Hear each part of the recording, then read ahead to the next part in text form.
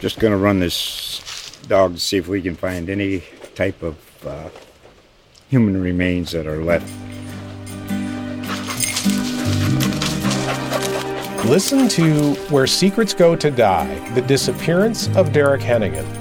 From the Detroit Free Press, a new podcast set in the woods of Michigan's Upper Peninsula. Available on Apple, Spotify, Freep.com, or wherever you get your podcasts.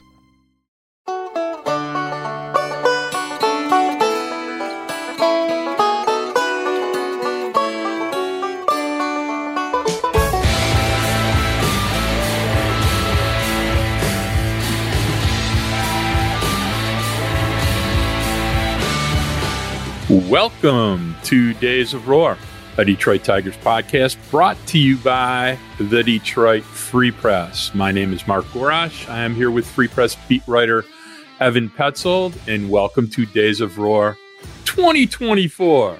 How you doing today, Ev? How'd you survive last night? Yeah, Happy New Year to everybody. New Year's Eve into New Year's Day wasn't very crazy for me, actually. Did a little family get-together with Savannah's extended family, and her cousin is actually on crutches. She just had hip surgery, and so she just turned 21 this year too. So she was all bummed out because she wasn't going to go anywhere. So we ended up taking her out. It was kind of just the three of us, and we did a dinner, and then we ended up taking her out into downtown Rochester, where she wanted to go, where some of her friends were. And I don't know, I guess you could say we were like the chaperones for the night, just kind of watching her and making sure that she was staying safe. So yeah, that was kind of my night. Like, I was planning just to come back and like hang out on the couch and just chill with Savannah. We're pretty much homebodies. We don't really go out a ton. But it was fun to kind of, I don't know, be a chaperone for the first time ever. That was kind of cool and a little bit of fun to, see a cousin have a ton of fun, even though she was on crutches. It was fun to make her night special. Do you feel old when you watch 21-year-olds party now that, you're a few years older than that? Yeah, I'm not about that scene anymore. Like, I've gone back up to Central Michigan to visit my brother. He goes there now. And anytime I go up there, I just feel super out of place now. Like, it's just not the same. And I'm sure people look at me and they're like, okay, you still look like you're a college kid. But me internally, I know I'm 25. Savannah knows she's 27. And it just doesn't really feel the same anymore. So we're not really big, like, go out type people. I mean, we like to stay in. We like to watch movies. We like to go on walks and do that kind of stuff. But I don't know. Again, it was fun to play chaperone. I get it. When I go up to East Lansing, there's still many places I like to visit. My most favorite house was torn down 5 years after I graduated. It's now the Evans Scholar Housing. It was a great house, though. But I get it. You will go through many more of these metamorphoses in your lifetime, but you will never forget the good times, my man. Never forget the good times. So we are going to dispense this week with the big two because we have other things to talk about, and really, there's not a lot that went on in the last week that we haven't already covered.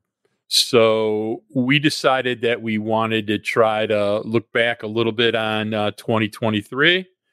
We're going to have some fun with a different format. Both of us will reveal our top 5 moments from the 2023 season and maybe a couple more than 5. I'll give you a top 5 predictions for the 2024 season and 3 resolutions for the Tigers in 2024. And by resolutions for the Tigers, we're talking about things we think they need to do differently in 2024. So with no more further ado, I also want to give a special shout out to a special person who was really an unbelievably integral individual at making Days of Roar, become a legit podcast in the Tiger sphere this year. We couldn't have done it without him. So both Evan and I want to give a shout out to our producer, Robin Chan, and to say that Robin Chan is the man would not be actually giving him enough accolades, but we couldn't do this without him. He makes us sound good every week, and we love him, and we just want to thank him. Yeah, we have to thank Robin Chan. I mean, this is a guy who came to the Free Press, I believe, in October of 2022, and he has been lights out Ever since coming on board, he's been awesome for Days of Roar. He's a guy where little inside Days of Roar for you. After every podcast, I text Mark and I say, Mark, I think I sounded terrible. Mark says, Evan, don't worry.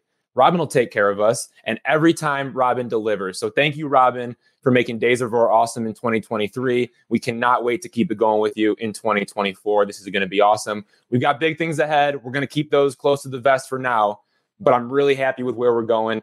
And all of that goes back to Robin, man. I mean, you've taken care of us and we appreciate you. He is the man. He has plans for us. We have been reluctant to get into the 2024 version of podcasting and social media. But you may see a few things this year that we'll do. And heck, maybe we'll even try to do an event downtown if the team's doing well and see if we can have some fun with it. We bounced around a few other ideas, but you'll be seeing Evan Mark on the scene a little bit. Let's hope for a fun season and we'll see what's up. All right. That being said, let's kind of get into it. Ev wrote a very, very detailed, long, entertaining piece about 50 events that happened in the 2023 Tiger season. And he said, hey, Mark, why don't you add a few to that? And I said, Ev, look, to be really honest with you, I'm going to have to really do some research to even add 5. So thank you. Because Evan Petzold is easily the best researcher that I know. The idea that he did 50 is just rock star caliber. So that being said, let's at least try to go back and see if we can't both discuss some things that we think that were important to the Tiger sphere, important to the Tigers in 2023. I'm not going to hold you to a specific order of importance, but let's just try to knock out 5 or 6 events that each of us thought were important. You go first. Yeah, for sure. I mean, I listed 50 of them, right? So I went back and I just read through my story and I said, okay, what are the top 5 that stand out to me? I went Miguel Cabrera's final game as number 1, AJ Hinch benching Javier Baez in Toronto as number 2, the trade deadline situation as number 3, with the Eduardo Rodriguez, nixing that trade to the Los Angeles Dodgers. Number 4 was August 16th. It was Tigers against Twins, and I put that as big 3 emerges in my story, where we saw Riley Green, Kerry Carpenter, and Spencer Torkelson all click in the same game. They combined for 4 home runs. It was really impressive, and all those guys were on fire at that point in the season. And that was cool to see. And then number 5 was 3 pitchers led by Matt Manning combining for a no-hitter. So those are the top 5 that I picked out. Okay. Before we discuss those, I'll try to knock mine out. I don't think there's any question. Nothing to discuss. Biggest moment of the year, Miggy Day.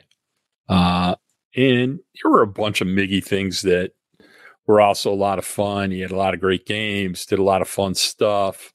But that last game. Yeah, that last game is something I think we'll all always remember. That has to be at the top of the list. My number 2 thing has to be something that's almost it's Tiger related, but it's not really Tiger related. Look, I've been going to baseball games since 1962, and I got to tell you, I've been to a lot of great baseball games in my lifetime.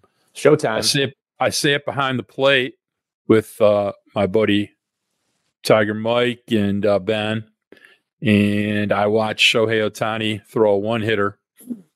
He went in, changed his shirt, came back out, and hit a homer his first time up in the second game. And I've seen a lot of great things in my lifetime from baseball players, but I have never. I went to the 1971 All-Star game. I saw 7 homers. I saw, I think, 11 Hall of Famers. I've been to Tiger playoff games and World Series games. I've seen Maglio hit a homer to, clinch a playoff series. I have never seen anything like Shohei Ohtani did that day. And I will probably never see anything like it again. So that's number 2 for me. Number 3 was Riley Green's diving catch, where he ended up getting TJ on September 20th. Not a pleasant memory. Number 4, was AJ Hinch getting extended on December 4th because it told me the Tigers are serious about becoming a good baseball team for a long time. And number 5 would be the home run Parker Meadows hit day 1 on August 25th, announced himself to the major leagues and to Tiger fandom, and hopefully a precursor of things to come. So those are my 5. Pretty good list we got there. I think when I really look back and just to touch on, the one that really jumps out to me, and I maybe want to put this to bed for the final time with Eduardo Rodriguez now that he's moved on. I really do think that was a really pivotal moment for the Tigers this past season where they had a chance to add some prospects. And I understand that the Tigers can only do so much. And a lot of that was in Eduardo Rodriguez's hands because he did have the no trade clause. I've pondered on this a lot and I haven't talked about this much, but I do want to ask you something, Mark, and I don't want to take too long to talk about this. I think it needs to be put in the past and it needs to be put to rest. But let's say the Tigers had a chance to trade with the Orioles or the Reds, who both needed starting pitching. What if I told you the Tigers would have had to have given up prospects or cash to offset the bad contract of Rodriguez? Remember, teams were wary of the opt-out clause. They did not like the idea of trading for Rodriguez because he could just opt out at the end of the year. It's hard to place a value on that type of player. There's injury risk, all those kind of things. It's a really big deal. The Dodgers were ready to take that on before Gene Motto, Eduardo Rodriguez's agent, stepped in with financial demands from the Dodgers. So I know it's a what-if game at this point, and it really doesn't matter. But as we reflect back on 2023, if Plan B was trading Erod to the Reds or the Orioles and eating some of the contract and giving up a prospect, do you make that deal? And I'm not sure you do. Well, it's just an interesting thought. No, it's not even interesting. It's just nonsense to me because stop it. Plenty of, rental players of substance are traded at the deadline every year. Nobody gives up and adds a prospect and money to the deal when they're giving up a short-term player. Now, if you're getting back a great prospect by doing that, then I'd want to know the particulars of the deal. Right. But I'm not even going to entertain that idea. And, I know that our producers and Gannett doesn't like it when I swear, but we've gone over this many, many times. There's only one person to blame for what on at the trade deadline. Scott Harris that deal. He did it because he didn't prepare. He didn't understand the downside of the consequence of what he was dealing with. He waited too long. He tried to put out ultimatums that were laughed at. And if he really had to do it all over again, and I bet you if he had to do it all over again in 2024, he would have figured out any type of deal that was an offset that would have gotten him any even small prospect to a team that wasn't on the trade list, because then all of a sudden the ball's in Erod and his agents, court, and they have to decide. They got to decide, are they going to go somewhere they don't want to go, or are they going to go to the Dodgers? So I don't want to rehash this again. It is what it is. It was a mistake by management. So that's my answer. For sure. Hey, look, another thing that I didn't put on my top 5 moments to look back on was, and I kind of regret it now as we had mentioned it. Now, it wasn't my top 50, but man, the way that Tarik Skubal came out and pitched, we cannot forget about that. And that's something that is easily overlooked because, he only made 15 starts. I get it. But this is a guy who came back from flexor tendon surgery and showed that Tigers don't need Erod. They've got an elite ace caliber lefty. And I have some more things to say about, Tarik Skubal later, but man, how about the way that he came back and the way that he pitched? And I just think, only great things are ahead for him. He was as dominant can get down the stretch for the Tigers. I think when you look at the 2023 season, the single most important development in a player was Tarik Skubal going from I'm pretty good and I could be great to I am great. Let's just pray I stay healthy. So, and that is a big, big jump. 3.7 more in a half a season would have been the Cy Young winner if he would have pitched an entire season like that. So you need a number one. You got a number one. Cross your fingers he stays healthy. So, all right, let's talk about a few other things.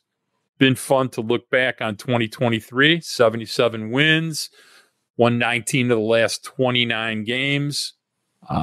Was a really good way to finish. I don't want to bring up that it reminds me a lot of 2021, and then you get 2022. But I'll tell you what, we're going to take an early break. And when we come back, we're going to discuss 2024.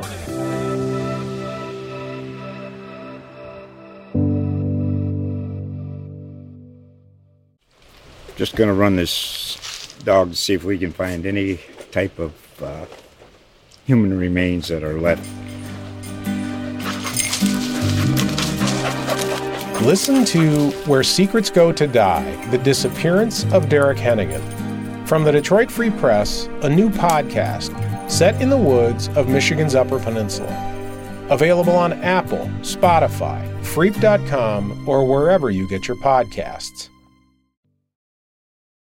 All right, let's talk a little bit about 2024. Want to kind of get into a little bit about some predictions. I'm curious if you have a list of different things, 3, 5, 7, 13. Tell me some different things you are expecting for the 2024 season in general, both in team and individual performance. You go. We can either take turns and discuss each one, or we can just rattle off 5 or 6 and talk about them all.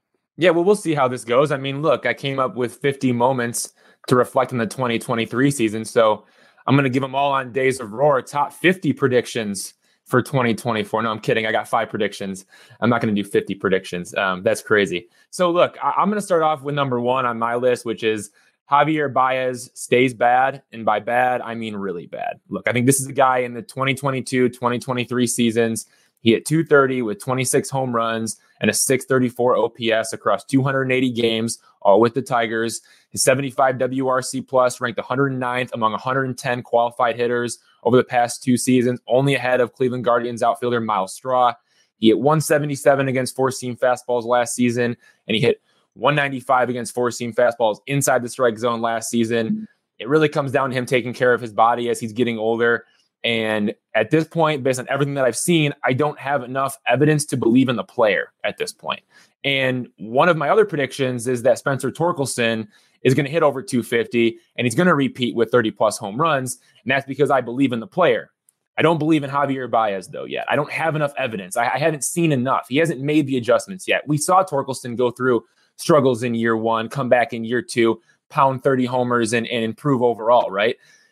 I haven't seen Javier Baez make real adjustments yet, so I can't buy into that. And that's a little bit concerning, right? Because again, this is a guy who's making a ton of money. I mean, Javier Baez is making $25 million in 2024, $25 million in 2025, and then $24 million in the 2026 and the 2027 seasons. And you're not going to have him be at his best. That's a problem. Again, he is the biggest X factor in all of this. If Javier Baez is back to being Javier Baez, he's as good as it gets. Mark, I want to get your take on that. I also believe another prediction I have here is Colt Keith gets hot early and stays hot. I think he's an elite player with MVP upside. I also think Riley Green suffers another lower body injury. It's another prediction on my list. And then the last prediction is Tarek Skubal finishes top 3 in AL Cy Young voting. I threw a lot at you, but what do you think about Javi Baez and Spencer Torkelson before we dig into your predictions? Well, it's funny that you bring up these 5 things, because 4 of those 5 things in one way, shape, or form are on my list. And Great to minds. Nobody who listens to Days of Roar, they will not be shocked by the fact that many of them I do not agree with. Okay? And just for the record, Ev and I did not discuss each other's predictions before we did this, which makes it only 10,000 times better. So let's first talk about Javi Baez. On Mark Gorash's list of 5, number 5, Javi Baez, 23 homers, 3+ WAR in a bounce-back season, as he does enough work in the offseason to tweak his swing and be on time for the fastball. And why should that happen? Well, look, the last 2 years, not on time for the fastball. 2021, 14 homers, 267 average. on time for the fastball. 2020, 253. On time for the fastball. Javi Baez has made a career out of being on time for the fastball. And when you start seeing your career swirl like floodwater down the drain in the street, before it's over, if you're any kind of player, and we're talking about a guy that has performed big time in World Series before, who's been a 6-WAR player, I don't think he's given up too easy. So we'll see if Richard Chang can help Javi be on time. I got a feeling he will. And I think once he does, there'll be some damage being done. We'll see if he ends up going to that specific hitting coach. I know there was talk about him going to see Judge's guy. We'll see if that actually ends up happening. But I just don't have enough proof to see that he's going to actually make a change, right? Like, he was on time for the fastball earlier in his career because he was naturally on time for the fastball. That's just who he was as a hitter. He didn't have to prepare himself to be on time. He didn't have to get his body in shape to be on time. He was naturally on time all the time. That's who he was. He hit mistakes. He hit fastballs. He hit pitches outside of the zone. He crushed pitches in the heart of the plate like nobody else. He was the guy who did a ton of damage because he was on time. You're spot on. But this year, he has to get in the weight room. He has to fix some things with his swing. There's no doubt about either of those things. And he hasn't had to do that to this point in his career. He relied on pure athleticism, natural talent. Now he actually has to make those changes. I want to see those first. Is he a guy that can do it? Yes, 1,000%. Like, he can. Yes, like the talent is there. He has, again, very, very, very good eye contact in the way in which he can go out and chase the ball anywhere and make damage. Yes, he has the chase problem. We understand that, but he's got hand-eye coordination. He knows how to hit a pitch. Can he get his body right? That's the biggest unknown. So we'll see. But what do you think about Torkelson? I think Torkelson will continue to grow from where he is. I think, to expect him to hit that many more homers than he hit last year, I'm fine if he hits 30 to 35. So we agree there. We agree there. Torkelson will improve. I think he'll be 30 and 100. I think he'll raise his batting average over 250. I think he'll get his OPS plus or his WRC plus to between 115 and 125. And hopefully he'll learn how to feel the ground ball to his right. That would be nice. But I think he'll continue to make progress as a player. I think he's a smart player. I think he learned a lot from 2023. I think he's found a way how to leverage his skills, and I think he'll only build upon it. So, and lastly, let's address Colt Keith. He was also on my list, and my answer was pure and simple. I'm a huge Colt Keith stan. I think he's a very unique hitter. I think he will have some transition problems with spin, because everybody does, because you never see the quality of spin in the minor leagues that you do in the major leagues, and they find a few hitting holes. But I also think Colt Keith just absolutely brutalizes mistakes. I think he'll be the AL Rookie of the Year. That's my big time prediction for 2024. Colt Keith, AL Rookie of the Year. All right, Mark, that's kind of crazy because I wasn't ready to go there. I did mention MVP upside. I'm kind of talking long-term there. I did mention gets hot early and stays hot as one of my predictions, but I want to run you through a couple of things that I think is interesting and probably backs up the AL Rookie of the Year conversation that maybe we got to start having now that it's 2024. Last year, 90.4 mile per hour exit velocity, 10.4% walk rate, 21% strikeout rate, 24.5% chase rate. Now, he does a really good job of laying off spin. I think that's actually really impressive. He did a good job of showing that. He actually has a problem chasing changeups. And he saw more changeups as he went to AAA just because the game planning is a little bit better. I will be interested to see how he adjusts to that and how pitchers pitch him once he gets into the big leagues. But this is a guy who makes a ton of contact, 75% contact rate, 83.2% in-zone contact rate. He's ready to make the opening day roster. This offseason, he's actually working with a physical therapist guy for full body control. It's not just for the shoulder. It's to be in control of his entire body. He wants to get those quick twitch movements where he needs them to be. We know the guy can do a ton of damage. Now it's about, can he keep his body healthy? Can he stay on the field? Can he play defense at a high level in the infield, for a long duration of his career? He's planning to have a very long big league career, and he doesn't want to be resorted to DH only type player because of his body. So he's trying to get it right, get himself ready. He's laying off the heavy weights. He's not doing a ton of like heavy weightlifting because he already has accomplished that. You go look at him. I mean, the guy's built like a freaking brick. So now he wants more body control. I think that's going to bode well for him. I'm glad to know that we're both really, really high on him. We'll see how it goes. I think he's a lock to make the opening day roster. I think he gets the Riley Green treatment as an everyday type player, playing second base, batting against righties and lefties. And I think he could very quickly move to the middle of the order. So, yeah, I mean, we don't agree on Javier Baez, but it seems like we agree on Torkelson and Colt Keith. I know I had Riley Green suffering another lower body injury and Skubal finishing top 3 in AL Cy Young voting. Where do you stand on those things? Well, as far as Riley goes, I think he's going to somehow find a way how to play 135, 140 games. He has to. And if that happens, I think, discussing things in the way you and I discuss things, and I'll try to translate it into basics, but I think he'll be a 130 WRC plus, which is, probably top 30 in baseball if you're a 130 WRC plus or OPS plus, either one. Kind of translates into like a 305, 365, 495 type of slash line. Looking at a 25 homer, 90 RBI type of season, probably score 100 runs. So that's what they need from him. It's probably a 4.5 WAR year if he does that. And, I'm happy to put this on paper, but Mark Gorash being optimistic, doesn't happen too often. So the fact that I have both with Colt Keith and Riley Green gone on record as having pretty high expectations in a positive way, I'm sure next October, everybody will throw this up in my face when it doesn't happen. Hey, I'm worried though, Mark. I'm really worried, right? Like, this is a guy who has suffered 3 injuries in the past 2 seasons. He had the right foot fracture in April of 2022, left fibula stress reaction in May 2023, and then the right elbow sprain in September of 2023.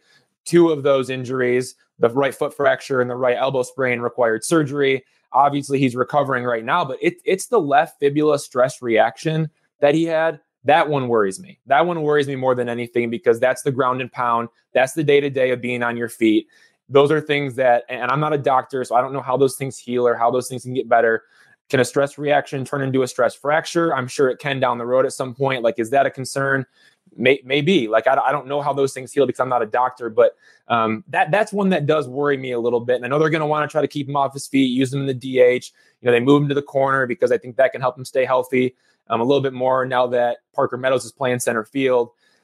But I just wonder, and I worry, because this is a guy who, if he plays 162, I think he's the best player on the roster if he plays 162. I don't think that's even a question. Thank you. So, but I worry that that's not even the case. And is 130 games possible? I hope so. But then you're obviously assuming that he avoids an IL stint at that point. And I got to see it. I got to see it before I believe it. I'm not one of those guys who likes to always believe things before I see, especially when, there is injury history. Well, let's talk about something that I think Detroit sports fans will understand. Look, Cade Cunningham had a stress fracture in his tibia last year that made him lose the entire season. Tried to play through it, and I don't think we're saying anything out of school when we're discussing a guy that's running up and down a basketball floor and running and jumping and practicing every day.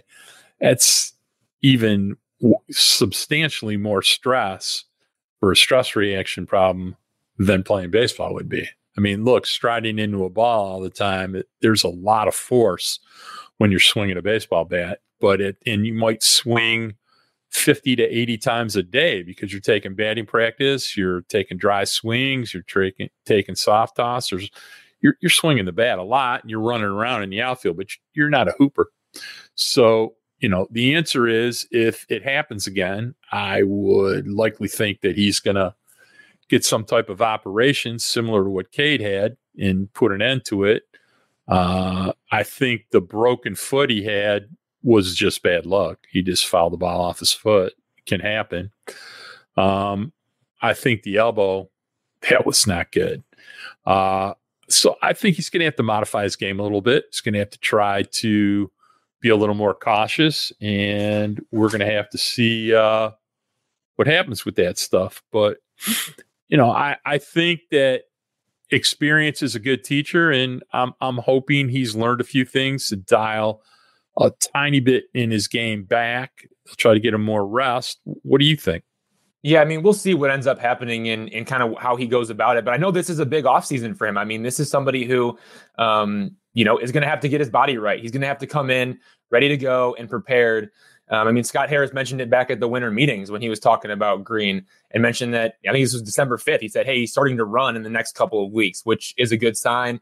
They want him to come in camp and being in really good shape. They want him to add some strength to his frame. They hope that'll help insulate him against future injuries. But also, too, like, the Tigers know that they have to do their part as well, taking the load off of his body with the DH spot available. So we'll see what happens there. Another guy who has some injury risk and some injury concern, who I'm not as worried about, is Tarik Skubal. And I mentioned in one of my predictions was that he finishes top 3 in AL Cy Young voting. Mark, we both talked over and over and over again that Tarik Skubal is a Cy Young candidate for 2024, probably the most dark horse candidate at this point, just because, not many people know about him nationally, right? From the standpoint of, hey, this guy only threw, 15 starts last year.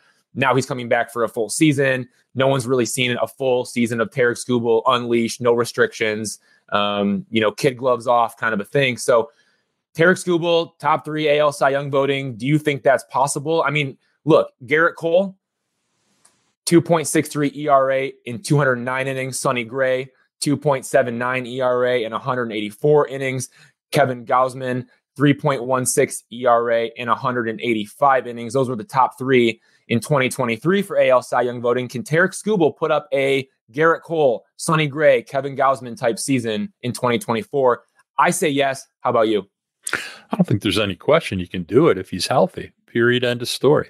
That is the same questions we ask about Riley Green are the same questions we're asking about Tarik Skubal.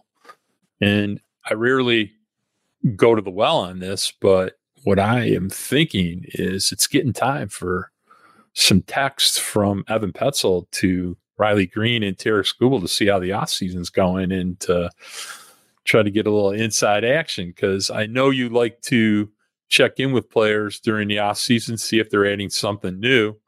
Let's talk about Tarik Skubal. There is no pitcher on this staff that year to year is more aggressive about trying to add, subtract, and investigate in the offseason, especially, he's got some history going to Driveline. He really worked hard on his changeup, I think, a couple of years ago that he's learned how to refine. I'm curious what Tarik Skubal's working on this year. But you know what, Mark, but is there a world in which maybe he doesn't need to do anything? I mean, look, I understand that there's but I don't know. I kind of disagree. I think there are little tweaks that you can make, but in terms of really making a big change, I'm not so sure about that. This is a guy who dumped his changeup to develop a splitter at Driveline, and the splitter ended up being crap, and he threw it away, and it never ended up working out. But this is a dude who had a 2.8 ERA last year in 15 starts. Look at what he did down the stretch in September with a 0.9 ERA, 4 walks, 43 strikeouts, 30 innings, and 5 starts in September.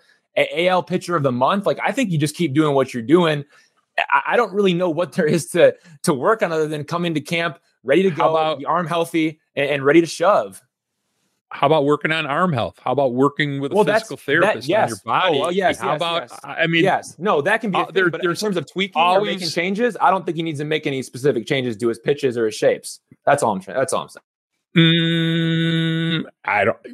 think that the only person that can answer that question is Tarik Skubal. Well, we better find out. So I also am very curious to what Riley thinks that, about trying to maintain health for himself. I mean, does he need orthotics in his shoes? Does he need to diffuse stress differently, in the way he runs? What's he doing, as far as anything about his hitting? He went through an evolution last year where he hit just an inordinate amount of ground balls. He didn't want to talk about it, but we all know that, he went through a learning process, and then he learned how to tweak his swing a little bit, stay on time, and start to pull the ball. So, every player is always trying to get better, and either one of those two guys is old enough to not continually be able to learn about themselves and to learn how to get better. I mean, I think it's a process, man.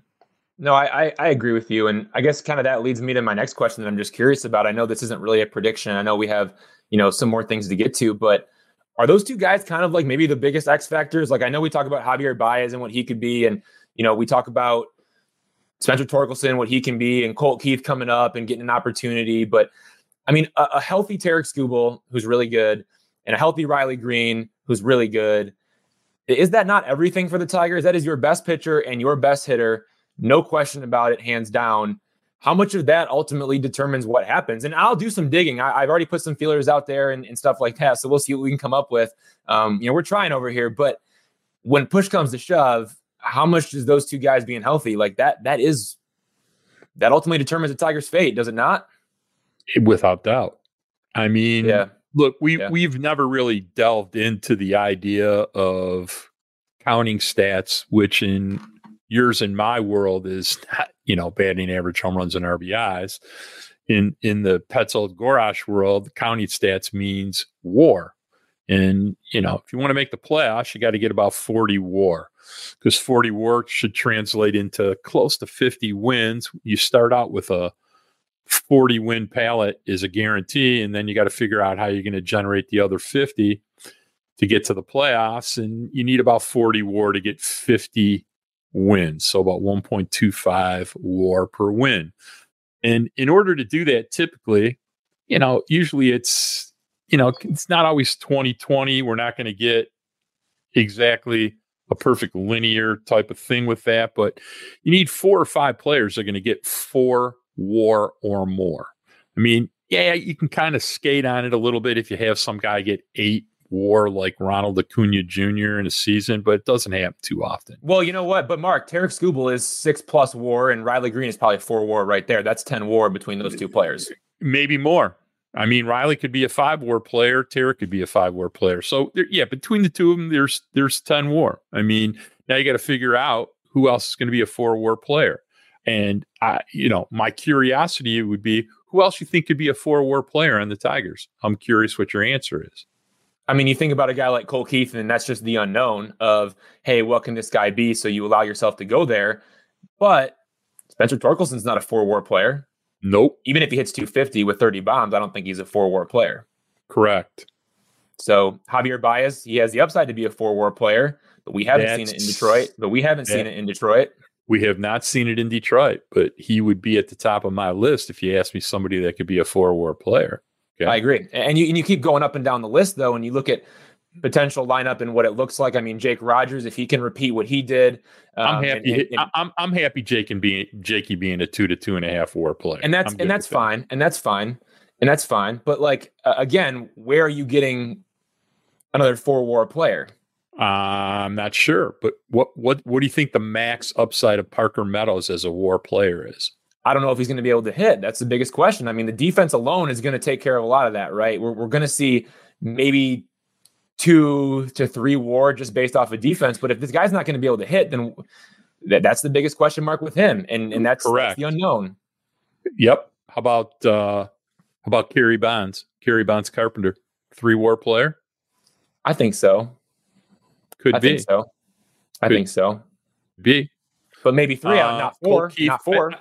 Right. I think asking Colt Keith to be a 4 WAR player, a 3 WAR player is a lot. Could he be a 2.5 WAR player? Probably. We don't know if he can catch the baseball at second base yet. So how about pitching?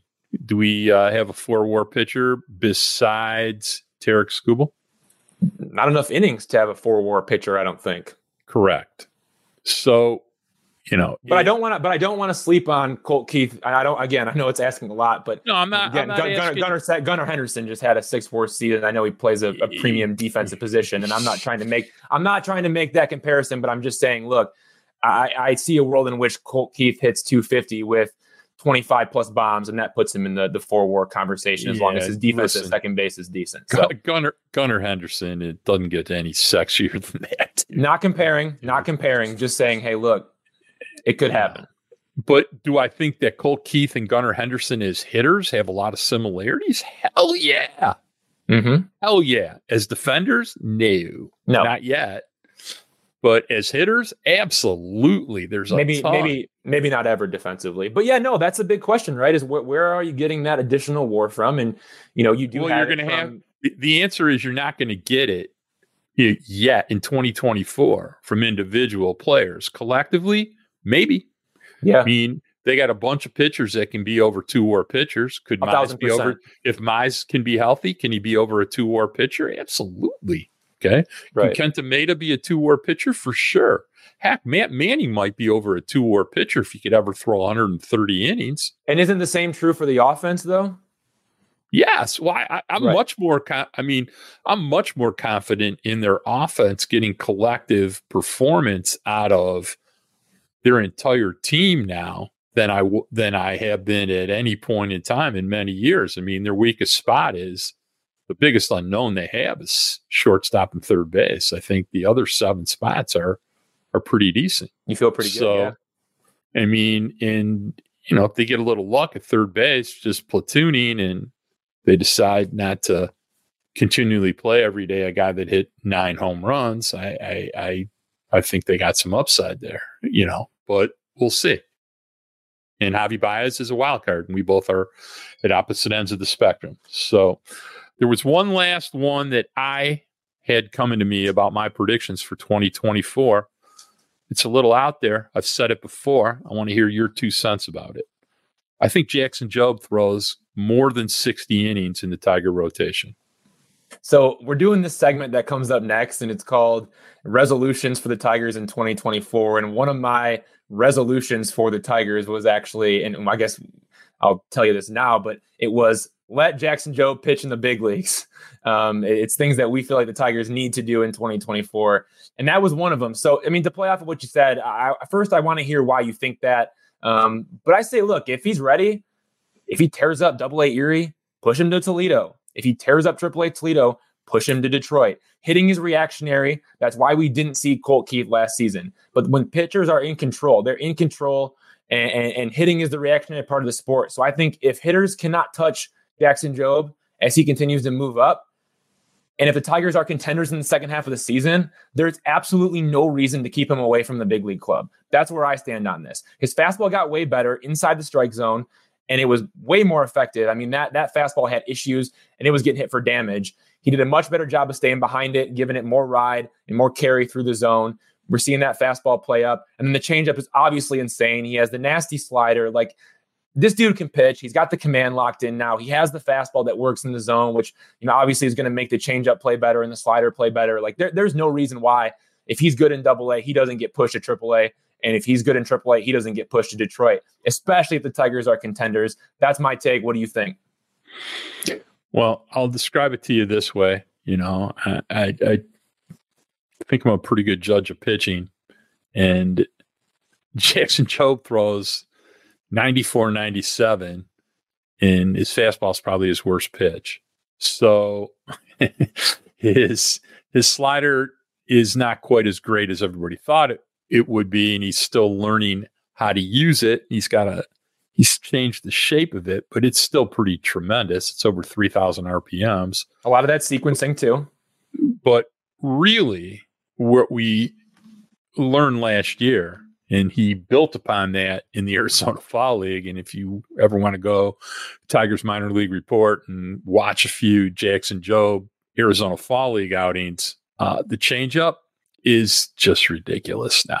And when you pair it with the way that Chris Fetter can sequence, if there's even minute improvement in command, it's going to be just a very ugly nut. It's Tarek Skubal quality mixture, and it's going to be a really, really ugly night for people when they have to face this 3-pitch mix. It's going to be nasty. So, I've been saying this when other people were laughing at me that I thought he'd be up here by June 1st, and I still feel the same way. I think in spring training, there will be nothing talked more about than Jackson Jobe and just how awe-inspiring his stuff is now.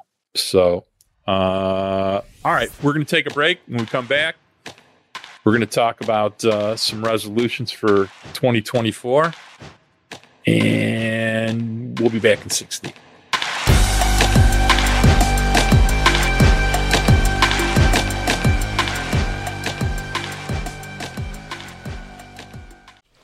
Just going to run this dog to see if we can find any type of human remains that are left.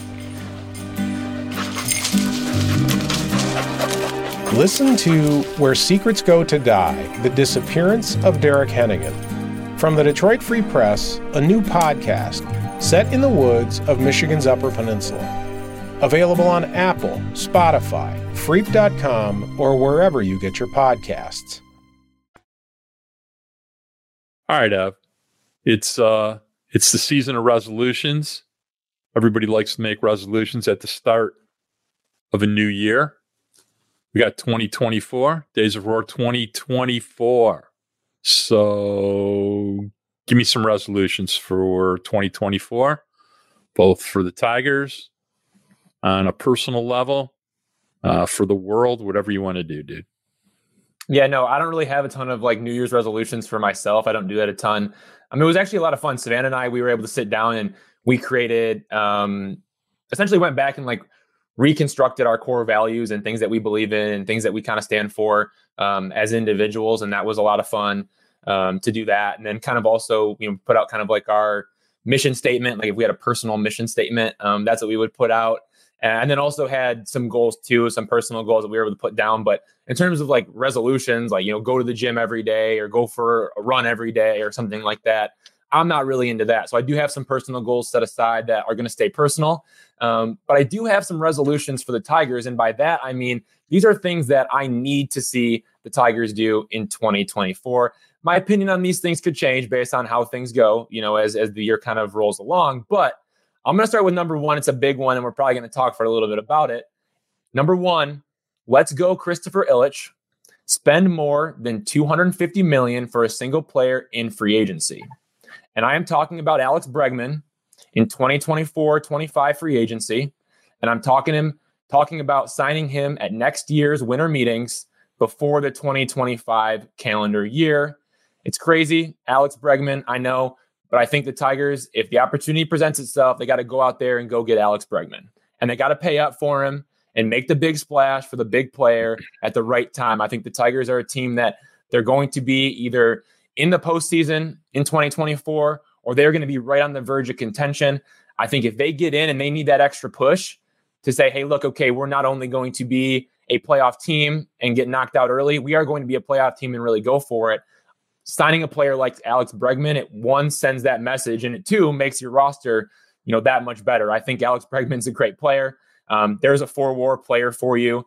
Obviously, who's been a 5-WAR player. He has been an 8-WAR player, multi-time 8-WAR player. So this is a guy who knows how to get it done. He can be a great player. He has ties to AJ Hinch with the Houston Astros, as they were together when Bregman was in his career earlier on. And look, the Tigers have an opening at third base, and Jace Young could be the answer. We might see, him in 2024 towards the end of the season, especially if the Tigers are in contention. But how about Alex Bregman, Mark? Am I crazy? I mean, look, you can, if you're an Astros fan, you can blame owner Jim Crane for not opening the checkbook, but they got to think about Bregman, Jose Altuve, Framber Valdez, Kyle Tucker. Maybe one of those guys gets an extension. I don't think it's going to be Bregman. So there's history with Hinch. Obviously, there's the opening at third base and the potential need. We got a long way to go until we get there. But Bregman would look real sexy in a Tigers uniform, would he not? I mean, that would be pretty nice. Evan Petzold, this is such a Ev-bomb, tremendous prediction that I would give you a kiss if I was sitting next to you. That's how good it is. I can't think of a more Scott Harris type player than Alex Bregman, can you? No, and he's going to be a free agent. And again, there's ties to AJ. Everything that I've heard is they have a good relationship. There's the opening at third base. He makes sense for Scott Harris. I mean, look, this is Alex Bregman is a guy. Okay, he's played almost 1,000 games in his career. He has walked 532 times. He has struck out 560 times. That's a Scott Harris player. On base percentage for his career, 373. And the dude's going to hit you 20 home runs when he's healthy. He can play 150 plus games. He can lock down third base for you. But really what it's going to come down to is going to come down to, one, the Tigers needing Alex Bregman. Let's say that Jace Young doesn't work out, or even if he does, Tigers have a lot of guys that like seem like first basemen, or they seem like DHs, right? We've talked about this before on the podcast. You know, when it's Carpenter, when it's Malloy, Colt Key, Torkelson, you know, I don't know, Jace Young might even be better, fitting at corner outfield spot or DH or whatever, right? So if you can go out and get an impact player like Alex Bregman, regardless of what your roster looks like, if you need a guy like that to put you over the top, I think you got to go do it. But again, it comes down to Christopher Ilitch, which is why the resolution for the Tigers was, let's go Christopher Ilitch, spend more than $250 million for a single player in free agency. That's what it's going to come down to. All I can say is we just had a long talk about 4 WAR players. Here you just threw out a great idea how to buy a 4 WAR player. That's very much within the Scott Harris style of player in the pantheon of walking, strike zone discipline, you name it, leader.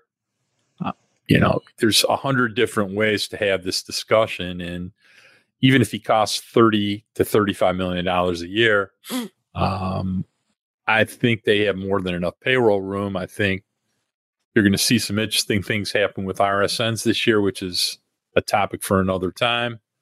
Their relationship with Bally Sports will end in 2024. There'll be new things, new ways to make money, I think far greater than people are thinking. But more importantly, their payroll is going to be low. It's going to be, $100 million or less this year. So, thinking that the payroll can go up to 150, 160 million, especially if they're an 85 plus win team, I think there's plenty of money to be made for everybody, and, still buy a free agent that's a $30 or $35 million a year player. So hey, I Mark, think one more thing on Alex Bregman too, though, is there's been a lot of talk about him maybe being traded, by the Astros this offseason. We've seen that thrown out there. I think there's no way that happens. I'm sure you feel the same way. The Astros are going to try to run it back. Also, like if they were to trade him, Alex Bregman with Scott Boras, he doesn't really do the whole. Again, look, Scott Boras has Juan Soto, and Juan Soto's not signing a new contract with the Yankees. He's going to become a free agent, right? That's pretty clear. That's how that's going to go down. So, unless they offer him enough money to not. Right, and it'd take a crazy amount to do that. But my point is I just don't see the Astros trading Bregman one, and even if they do, I don't see him signing a new deal before he becomes a free agent. That's just, again, that's more of just my speculation. That's what I think.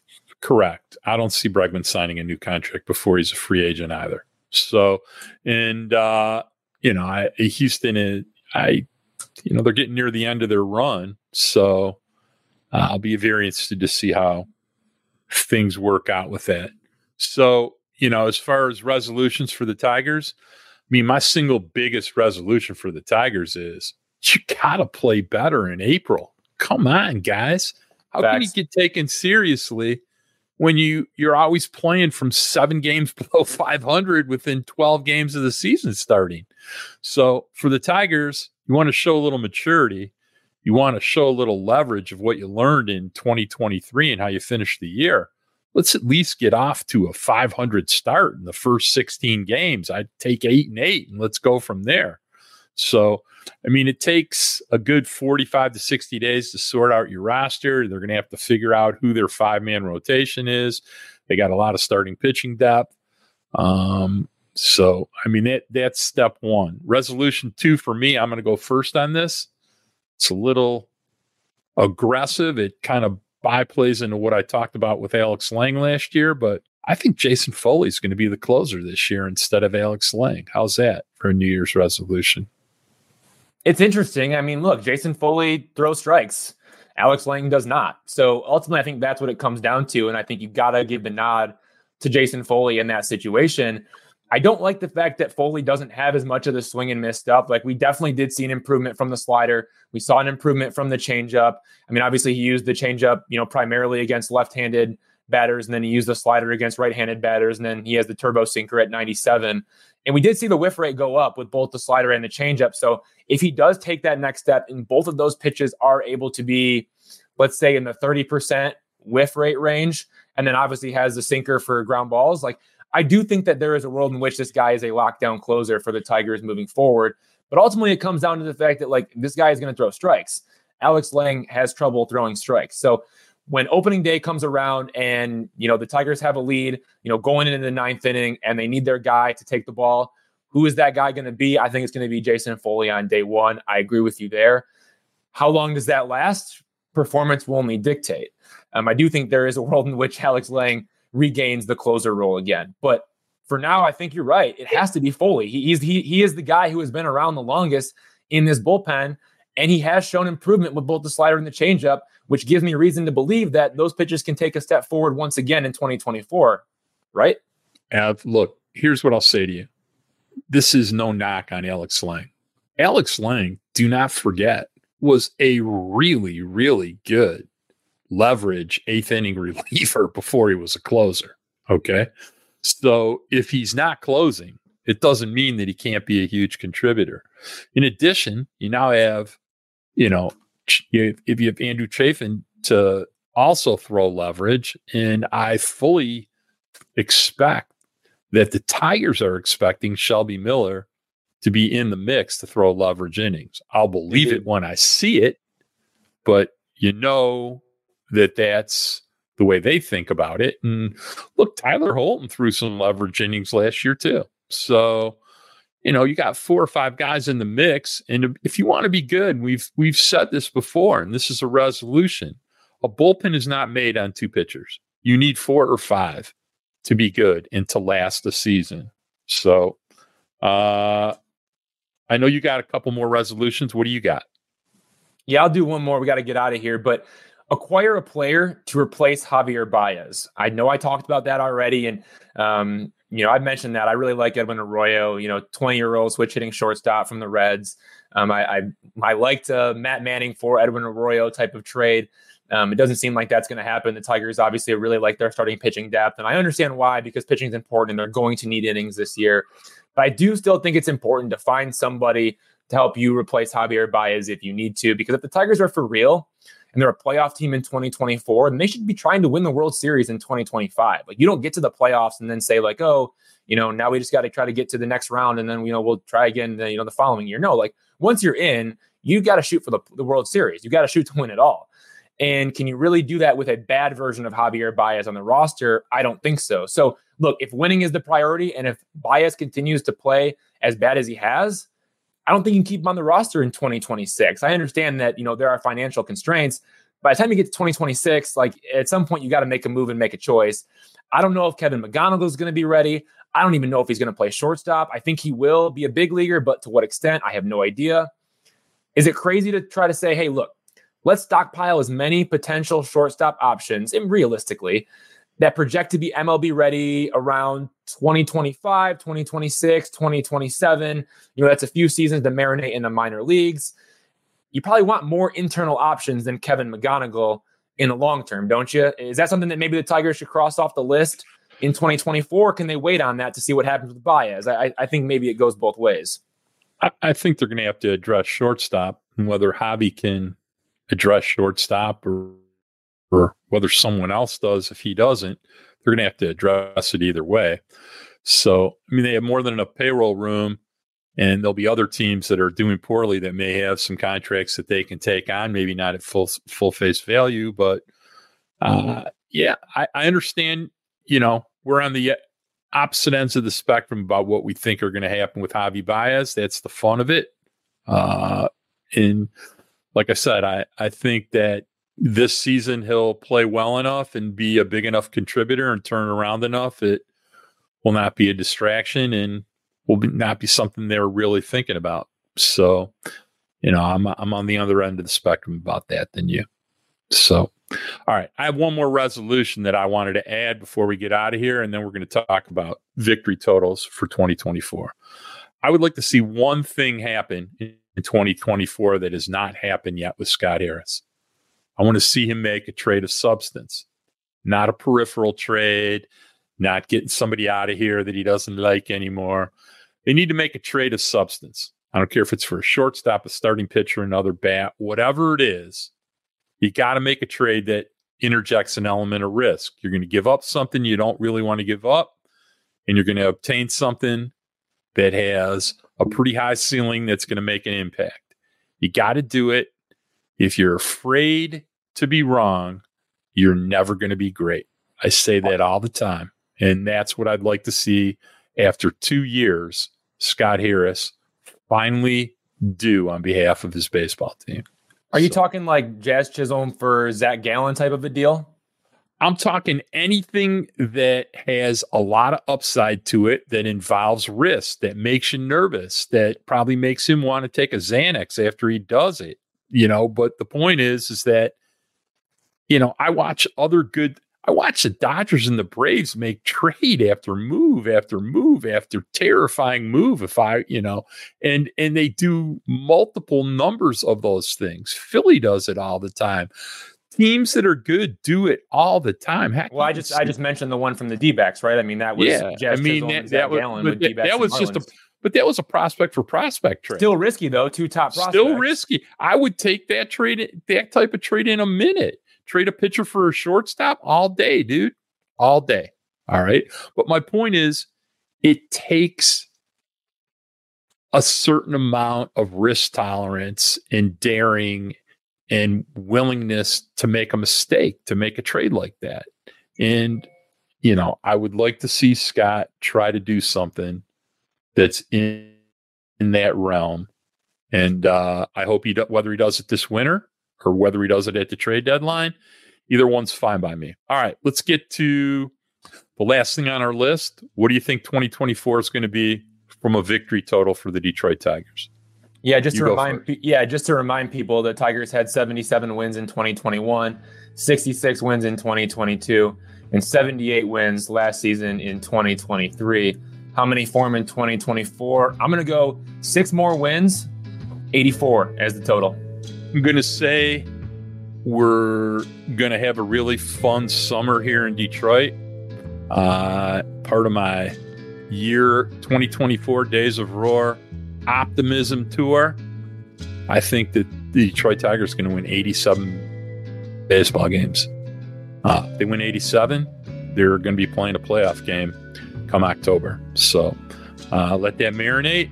Let's again need some cooperation from healthy players and a general manager willing to probably make a deal at the deadline. But let's try to have some fun for a change after 7 years of tragically terrible baseball. All right, it's time to get out of here. I want to wish everybody a super happy new year, including Evan Petzold and Savannah Petzold. We're looking for great things in 2024. I'd like to thank executive producer Kirk Crawford and Anjanette Delgado. I'd like to thank the Free Press editor Nicole Avery Nichols, Robin Chan, my grandson Braden Michael Gorash, and for my partner Evan Petzold. I'd like to say, everybody, for 2024, peace.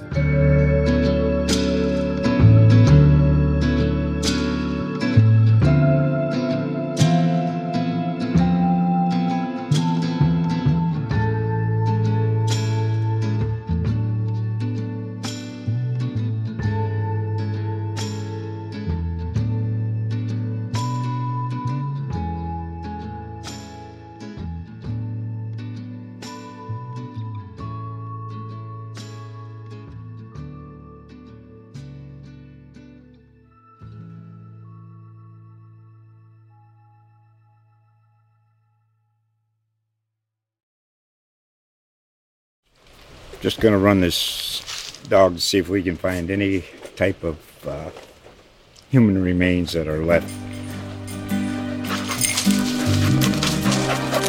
Listen to Where Secrets Go to Die, The Disappearance of Derek Hennigan. From the Detroit Free Press, a new podcast set in the woods of Michigan's Upper Peninsula. Available on Apple, Spotify, Freep.com, or wherever you get your podcasts.